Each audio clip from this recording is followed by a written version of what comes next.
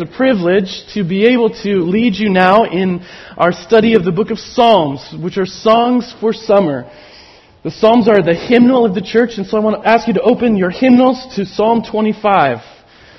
That'll be your Bibles. Turn in your Bibles to Psalm 25. For millennia, the Psalms have been for the church a voice, have given the church voice to express her longing for God in the midst of persecution or stagnation or revival or difficulty.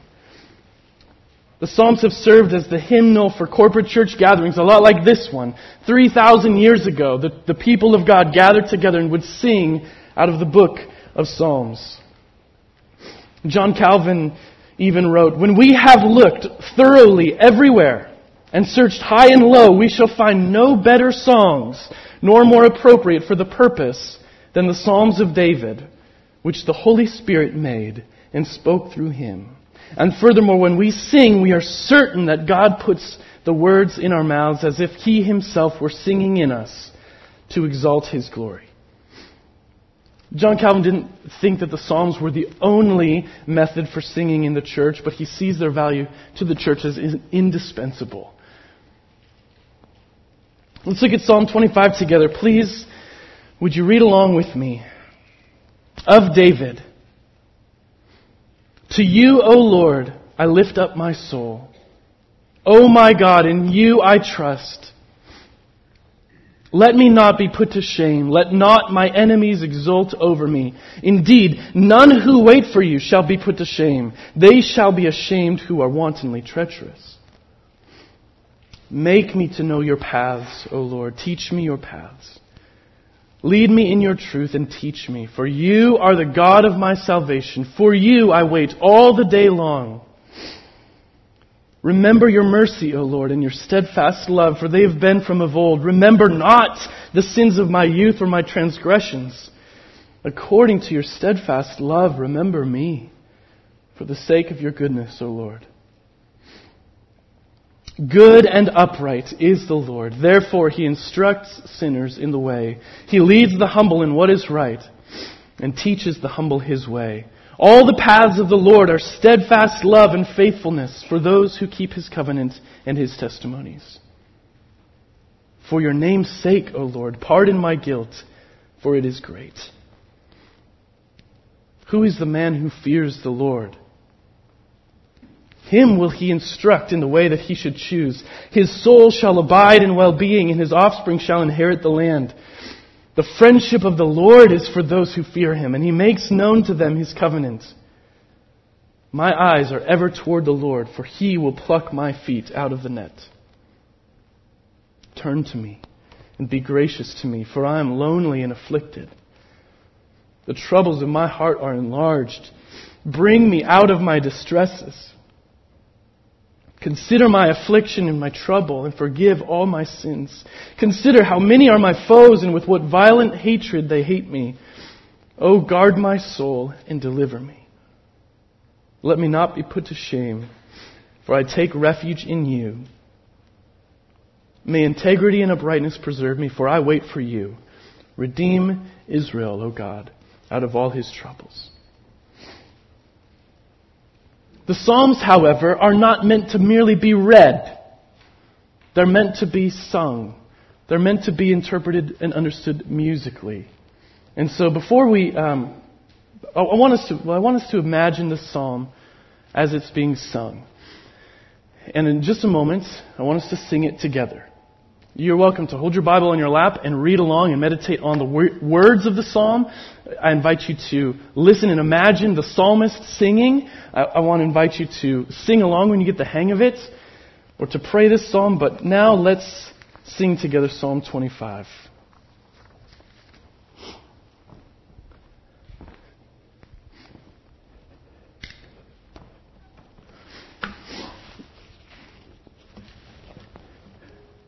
It's a long one.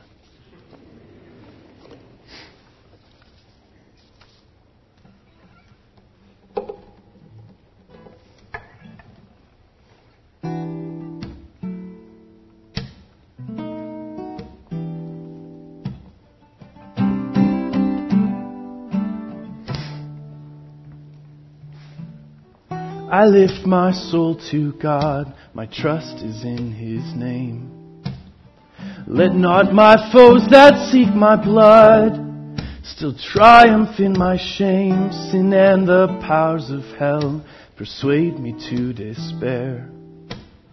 Lord, make me know Thy covenant well, that I may escape the snare from the first dawning light till the dark evening rise.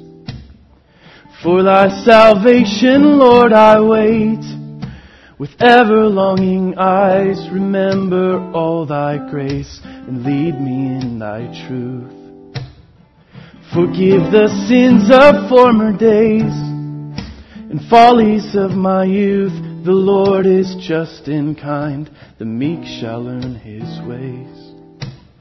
And every humble sinner find the blessings of His grace. For His own goodness' sake, He saves my soul from shame. He pardons though my guilt be great, through my Redeemer's name.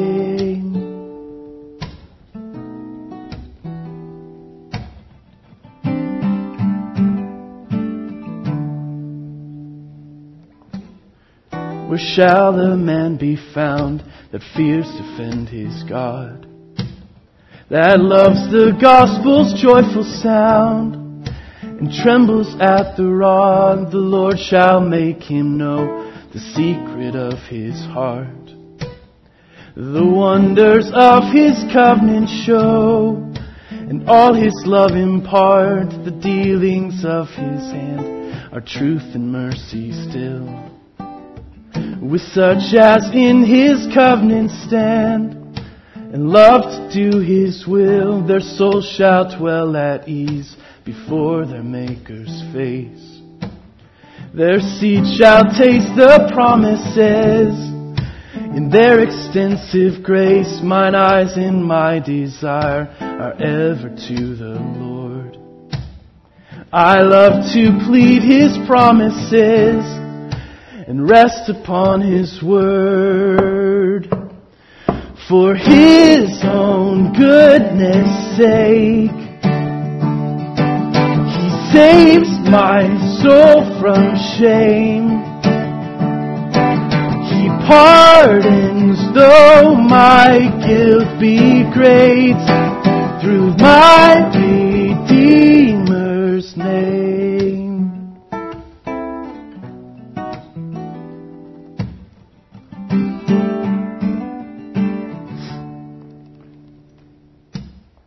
When shall the sovereign grace of my forgiving God restore me from those dangerous ways my wandering feet have trod? The tumult of my woes doth enlarge my woe.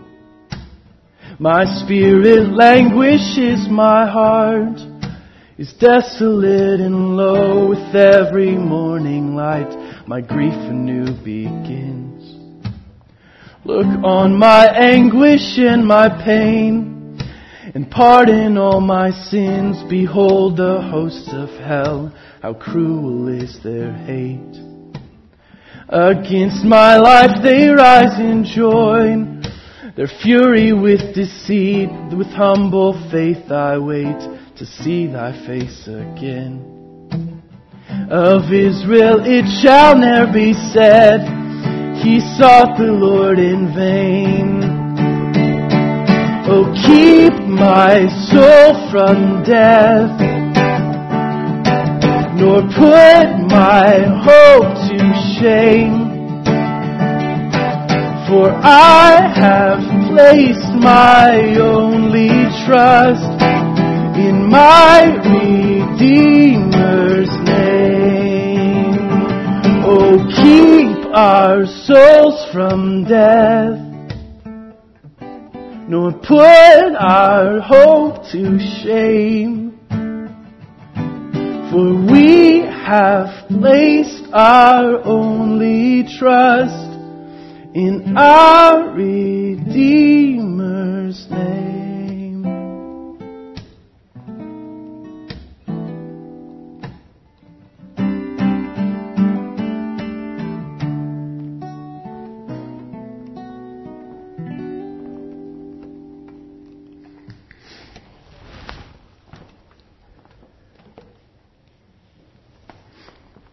Amen. We sing our prayers, and if you noticed it a moment ago, that's what we've been doing all morning. We've been singing our prayers to God. The song alludes to what I would like to identify as the telos of this psalm, the big idea. Throughout the complexity of life, faith looks to God as forgiver of past, friend in present, faithful in the future. Throughout the complexity of life, the lot of life does not make sense.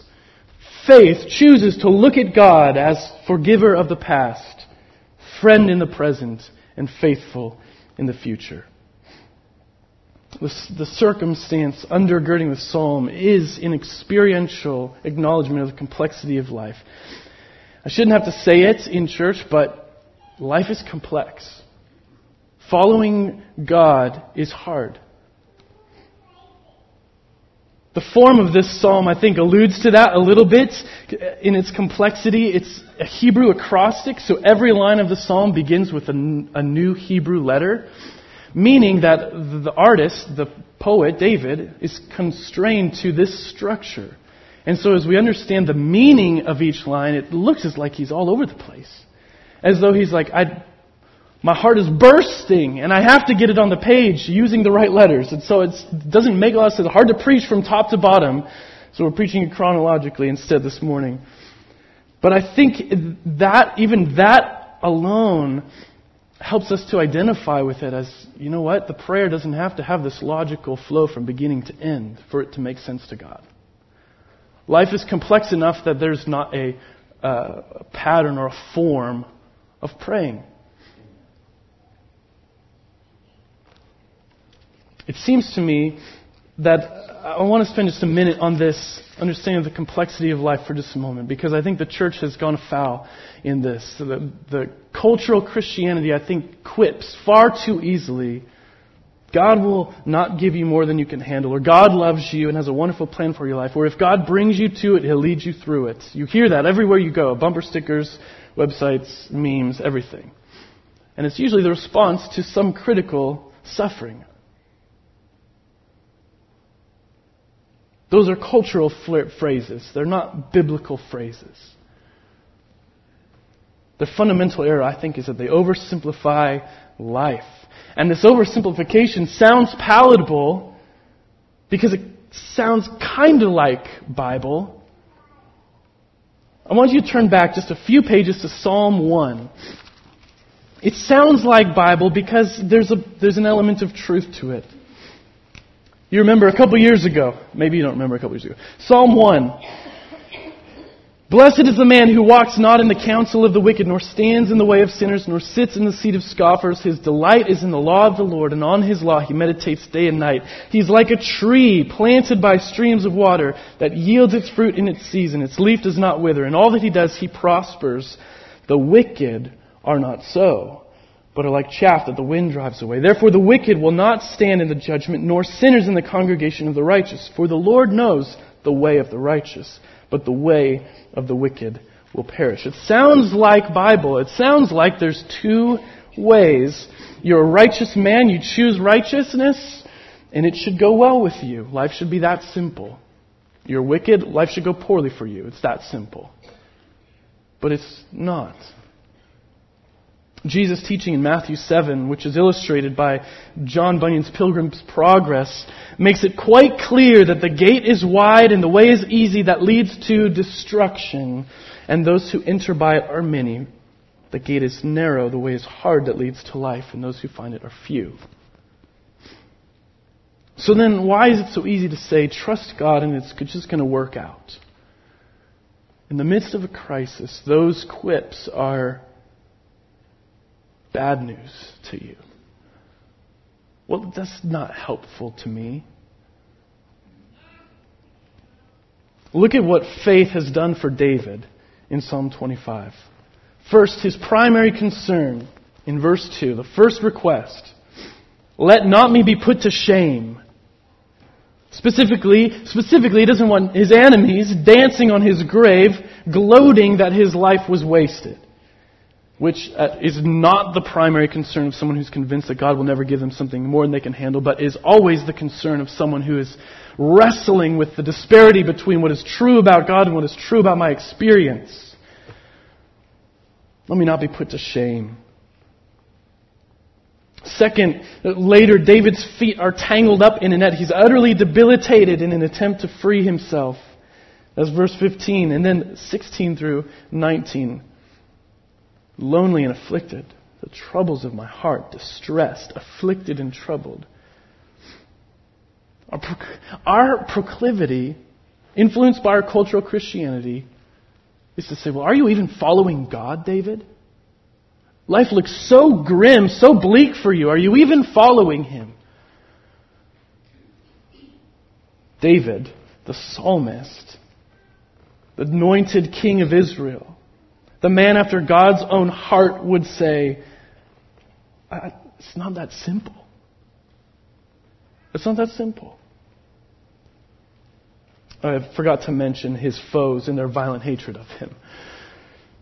One of the reasons I think that this life is so complex and is because the course of life is referred to throughout Scripture and in this psalm as a way. A way. I wish that life was referred to as a list. Maybe I don't wish that at all, but it would be simpler. It would be more apparent and obvious which way to go if life was a list. But throughout the Bible, to be one of God's people meant that you followed God's way. You walked in the way of Yahweh. The first time that phrase is used is in Genesis 18:19 when God speaks with Abram.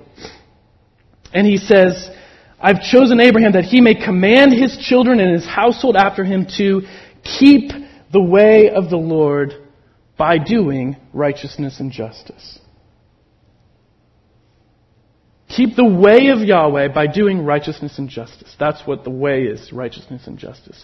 And Moses then extrapolates this. We have the books of law. And what do those laws boil down to?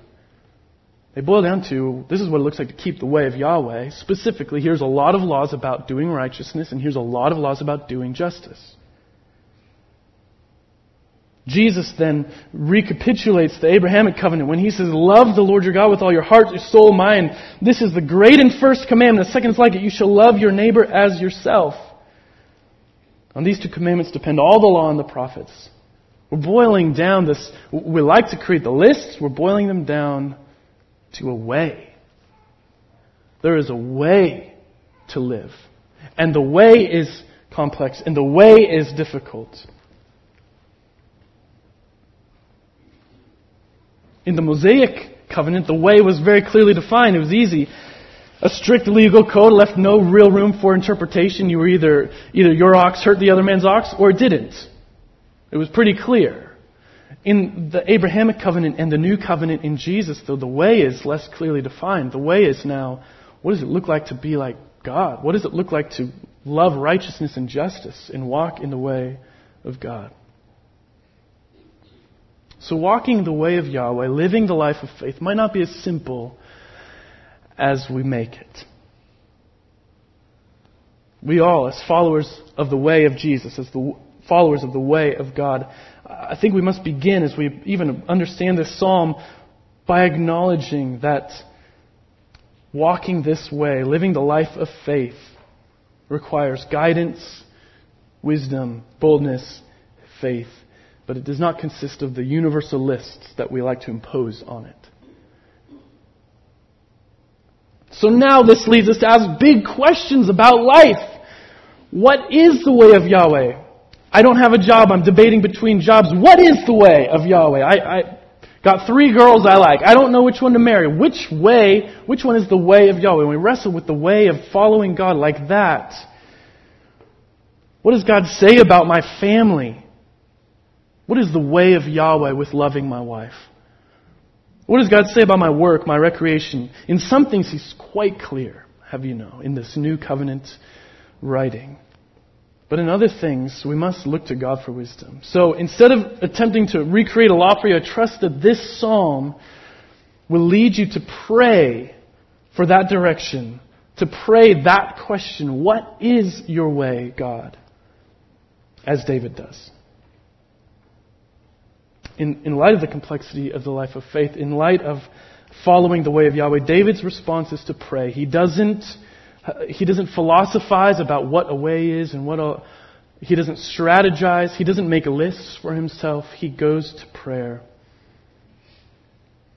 So in Psalm 25, instead of 26 alphabetical movements, I want simply to highlight that faith looks to God in 3 temporal movements in David's prayer. It looks to God in the past. It looks to God in the present. It looks to God in the future. But fundamentally, faith looks to God. Faith looks to God. I want to highlight the language that expresses David's faith in Psalm 25. Verse 1, to you, O Lord, I lift up my soul. O my God, in you I trust. And in verse 4, he requests, make me to know your ways, O Lord. The emphatic imperative, don't let me not know your ways. I can't go another day without knowing your ways, Lord. Many times our prayers go a little bit like, God, and help me to know your way, and help me to know what's next. Instead of, God, make me know your way. Don't let me go by another day without knowing how I might follow you today. Verse 4, faith says, teach me your paths, lead me in your truth, and teach me, for you are the God of my salvation. Look at the line of thought there in David's understanding of his faith. You are the God of my salvation, therefore lead me in your truth and teach me. The life of faith, the walking, the leading, or the following the leader, walking the way of Yahweh is a response to God's character and activity in the past. You are the God of my salvation. You've done something for me. You've changed me. You've given me hope and a future. You've called me to something. You've made a covenant with me. Therefore, I got to follow you with everything I've got. Verse 5 continues, for you I wait all the day long. In verse 15, another expression of his faith, my eyes are ever toward the Lord. I think that this, in verse 15, is an excellent description of the life of faith. It is every aspect of my life in relation to God. Every aspect of my life with reference to God. When I eat, eyes toward the Lord. When I play, eyes toward the Lord. When I work, eyes toward the Lord. When I rest, eyes toward the Lord. It is when my eyes are taken off of the Lord that those things tend to become idols in my life. For example, the food piece. I can look to the Lord for food, but when I take my eyes off, I'm either looking at this food as like, this is going to satisfy my belly. My belly is my God. Or, this food is going to taste really good. The food is my God.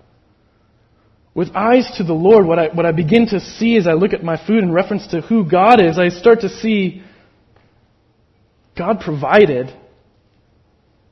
I'm sustained. God created taste buds for me. So I get to enjoy food.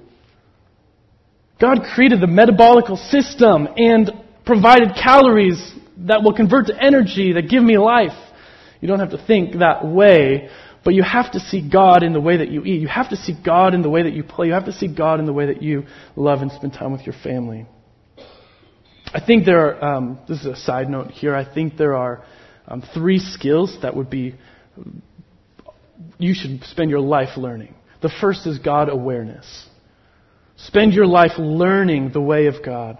The second is self-awareness. And the third is others' awareness. God awareness says, what is God doing here? Where is God going? How is He moving? Self-awareness says, how do I fit into what God is doing?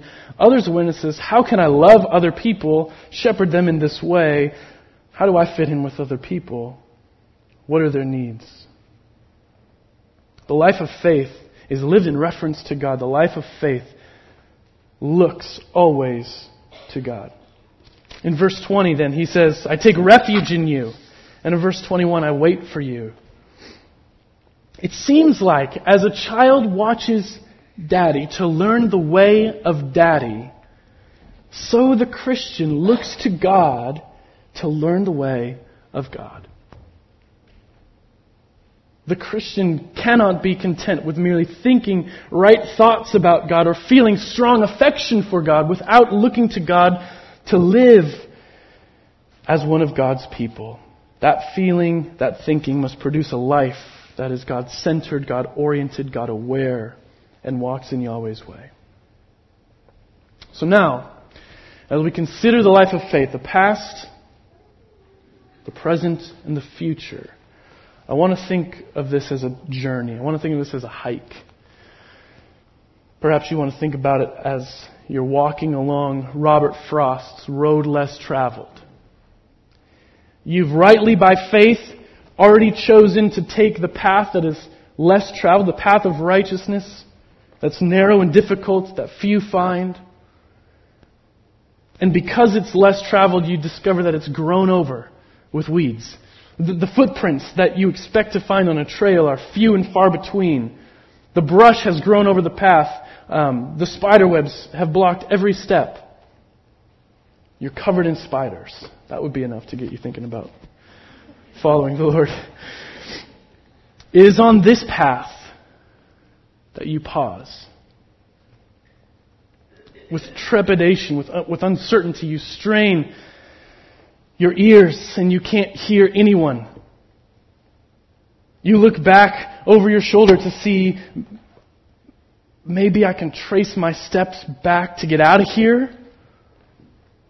You survey the surroundings to figure out where the next step might be. You're looking for footprints, something. And you strain to look around the bend, through the brush, to see where the future goes. Is this trail even going to be worth it in the end? It appears to me that as David is looking behind him on the journey of faith, God is there. As he surveys his surroundings, God is there. And as he looks to the future, God is there. As forgiver, as friend, and as faithful. God is the forgiver of the past.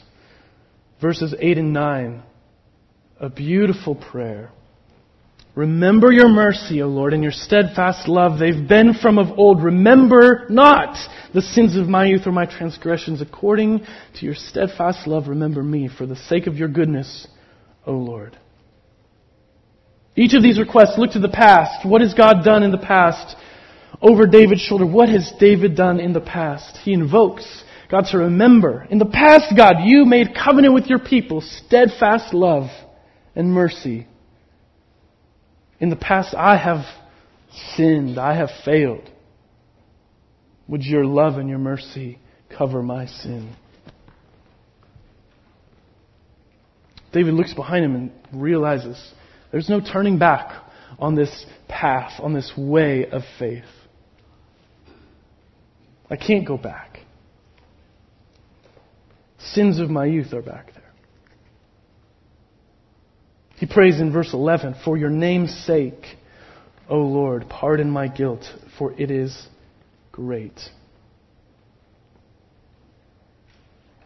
David's request with this eyes of faith, everything in respect to God. He's not praying for forgiveness just because I feel bad about myself. My guilt is producing shame that I feel and it's a heavy burden on me, so relieve me of my burdens. David's prayer is, for your name's sake, Lord, forgive my guilt. It is great. How would God pardon David's guilt for his name's sake? As it would seem that a just and righteous God, who that's his way, has to deal with sin a certain way. And it seems like mercy and steadfast love don't really mix with the justice and the righteousness. You may remember Romans 3:23 through 26.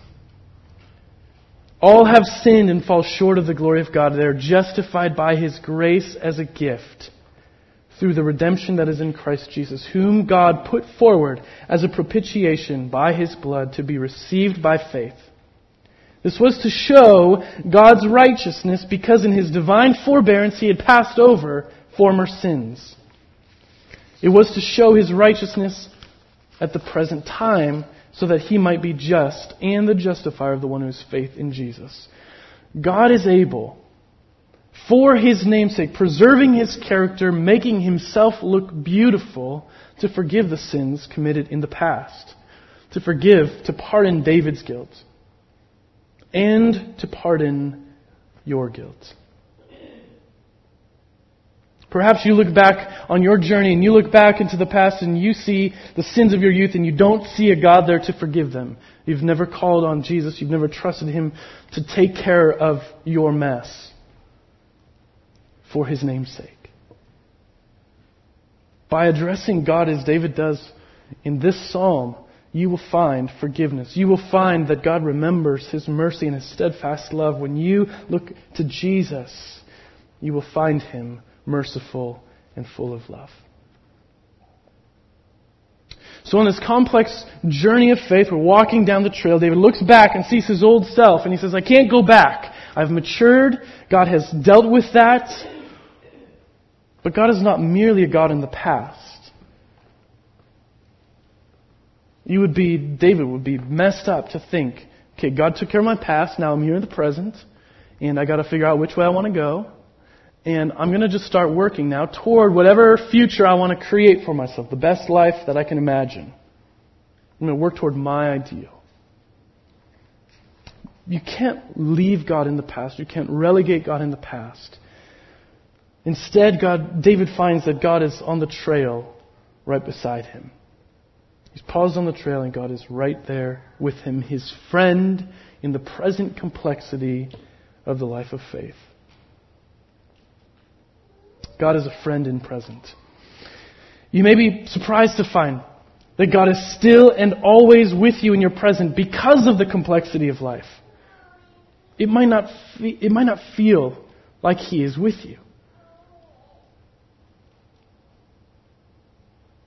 David surely felt this way. I summarized a moment ago. As he surveys his surroundings, his first concern is that he not be put to shame. His enemies not win the day. He recognizes his own guilt in verse 11 and then verse 16. Lonely, afflicted, troubled heart. He looks around and he says, where is God?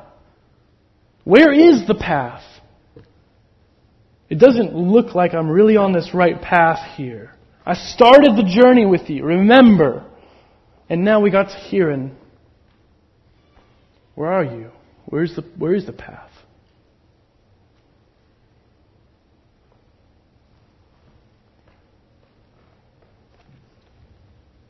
David answers his own questions.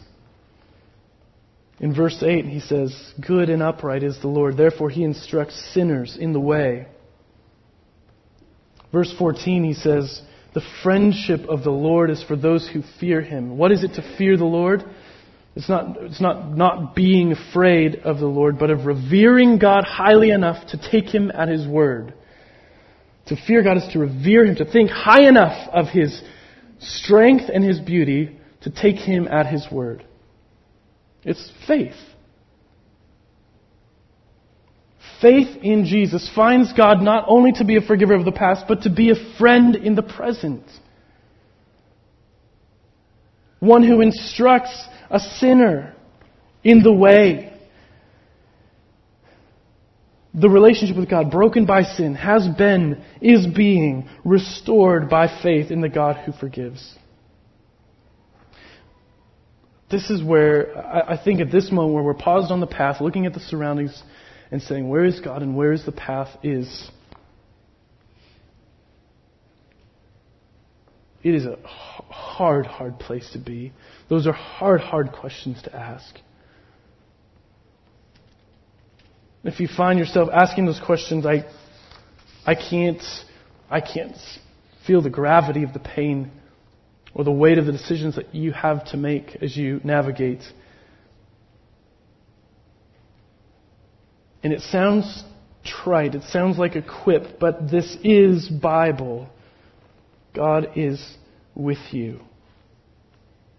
I don't know what or why He's doing what He's doing, but He's with you.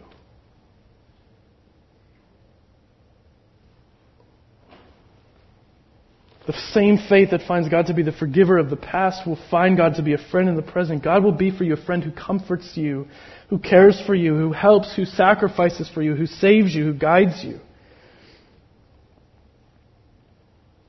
When you survey the surroundings around your life and it seems you can't see God or His way, what will you do? Like David, you've looked at the past and you can't go back. Back there are the sins of my youth that God has dealt with. It's been done. So, you look to God to be faithful in the future.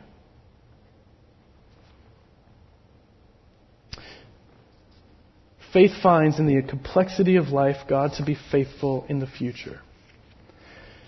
The future tense is only used a couple of times in this psalm. Verse 3 says, none who wait for you shall be put to shame. They shall be ashamed who are wantonly treacherous, which literally just vainly faithless. The ones without faith will be put to shame. In verse 12 and 13 it says, God will instruct the man who fears Him in the way he should choose. His soul shall abide in well-being. His offspring shall inherit the land. In verse 15, David says, my eyes are ever to the Lord, for He will pluck my feet out of the net. These future statements are spoken with such certainty that they might be considered principles or axioms by which God operates. They're expressions of the anticipation of future grace. I am so sure God has forgiven my past. God is my friend in the present. Even when I can't see Him, I'm so sure of His word in the future. He'll do it. He'll do it. The future, though not spoken, is implied, I think, in all of these requests that David makes. His eyes are to the future. He doesn't know where the way is. He doesn't know what's next. But he's requesting these things of God. Let me not be put to shame. Let not my enemies exult over me. Make me to know your ways. Teach me your paths. Lead me in your truth and teach me. Remember your mercy. Remember not the sins of my youth. Remember me according to your steadfast love. Pardon my guilt. Turn to me. Be gracious to me. Bring me out of my distresses. Consider my affliction and my troubles and forgive all my sins. Consider how many are my foes. Guard my soul. Deliver me. Let me not be put to shame. May integrity and uprightness preserve me. Redeem Israel. David's requests consider God's activity and His character and extrapolate them into the future. The request is even made that God would teach him the path because he knows that the Lord will lead sinners in His path. He expects the God who's forgiven his past to guide his future. He expects the God who is good and his friend to be good and friendly toward him in the future. And so he asks. His expectation is not without warrant. His requests are for things God has promised to do as emanations of His character. Perhaps you're on this journey and you're looking toward the future and you're uncertain. You have no idea what the future might hold. You have every reason to be anxious about the future. If you're going to find work, how there's going to be food on the table, whether or not your life is going to have meaning or significance, whether or not you're going to get to the end of your life and find out that it was all a sham. The future is uncertain. Would you join in praying these requests with David?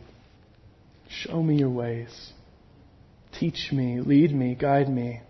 I'm choosing by faith to fix my eyes on You. Live every part of my life in reference to You. Help me. Be faithful in the future.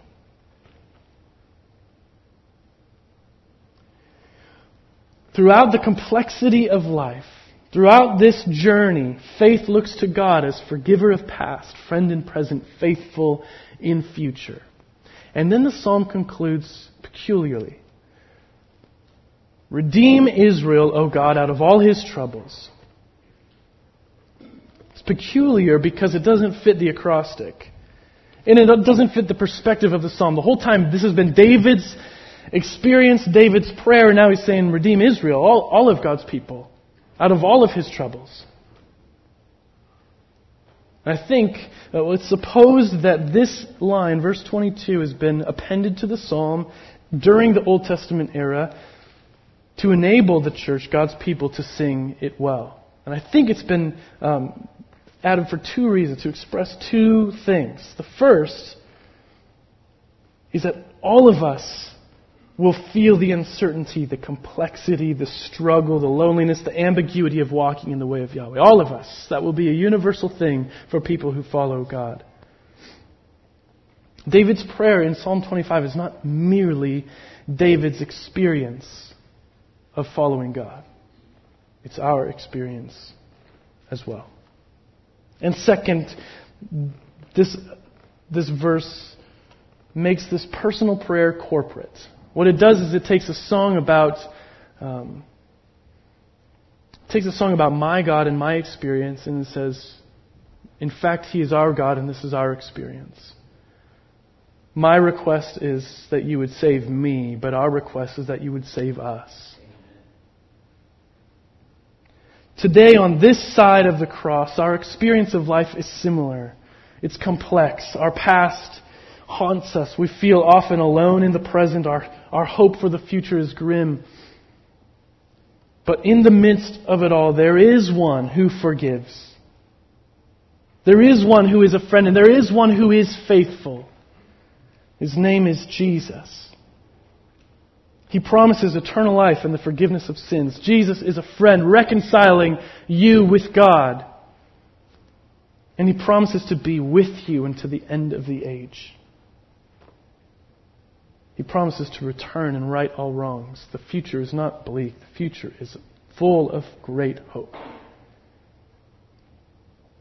Jesus is the one who will redeem His people out of all of their troubles.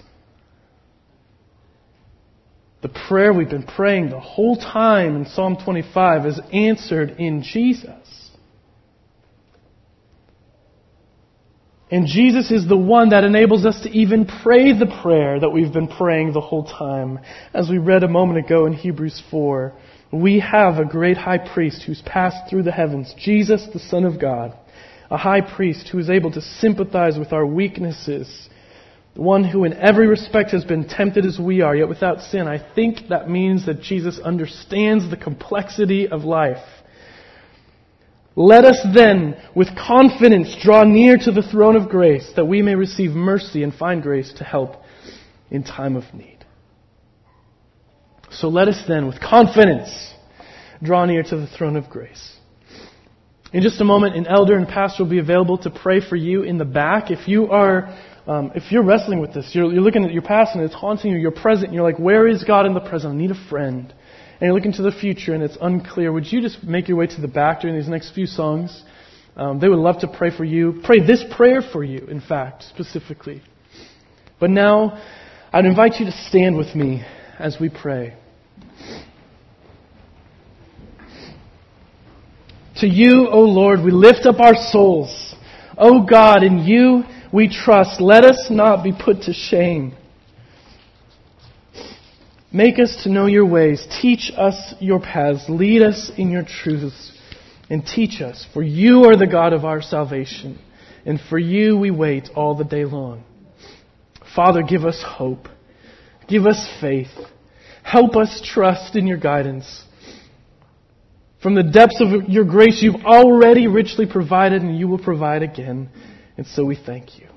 Let's continue praying as we sing.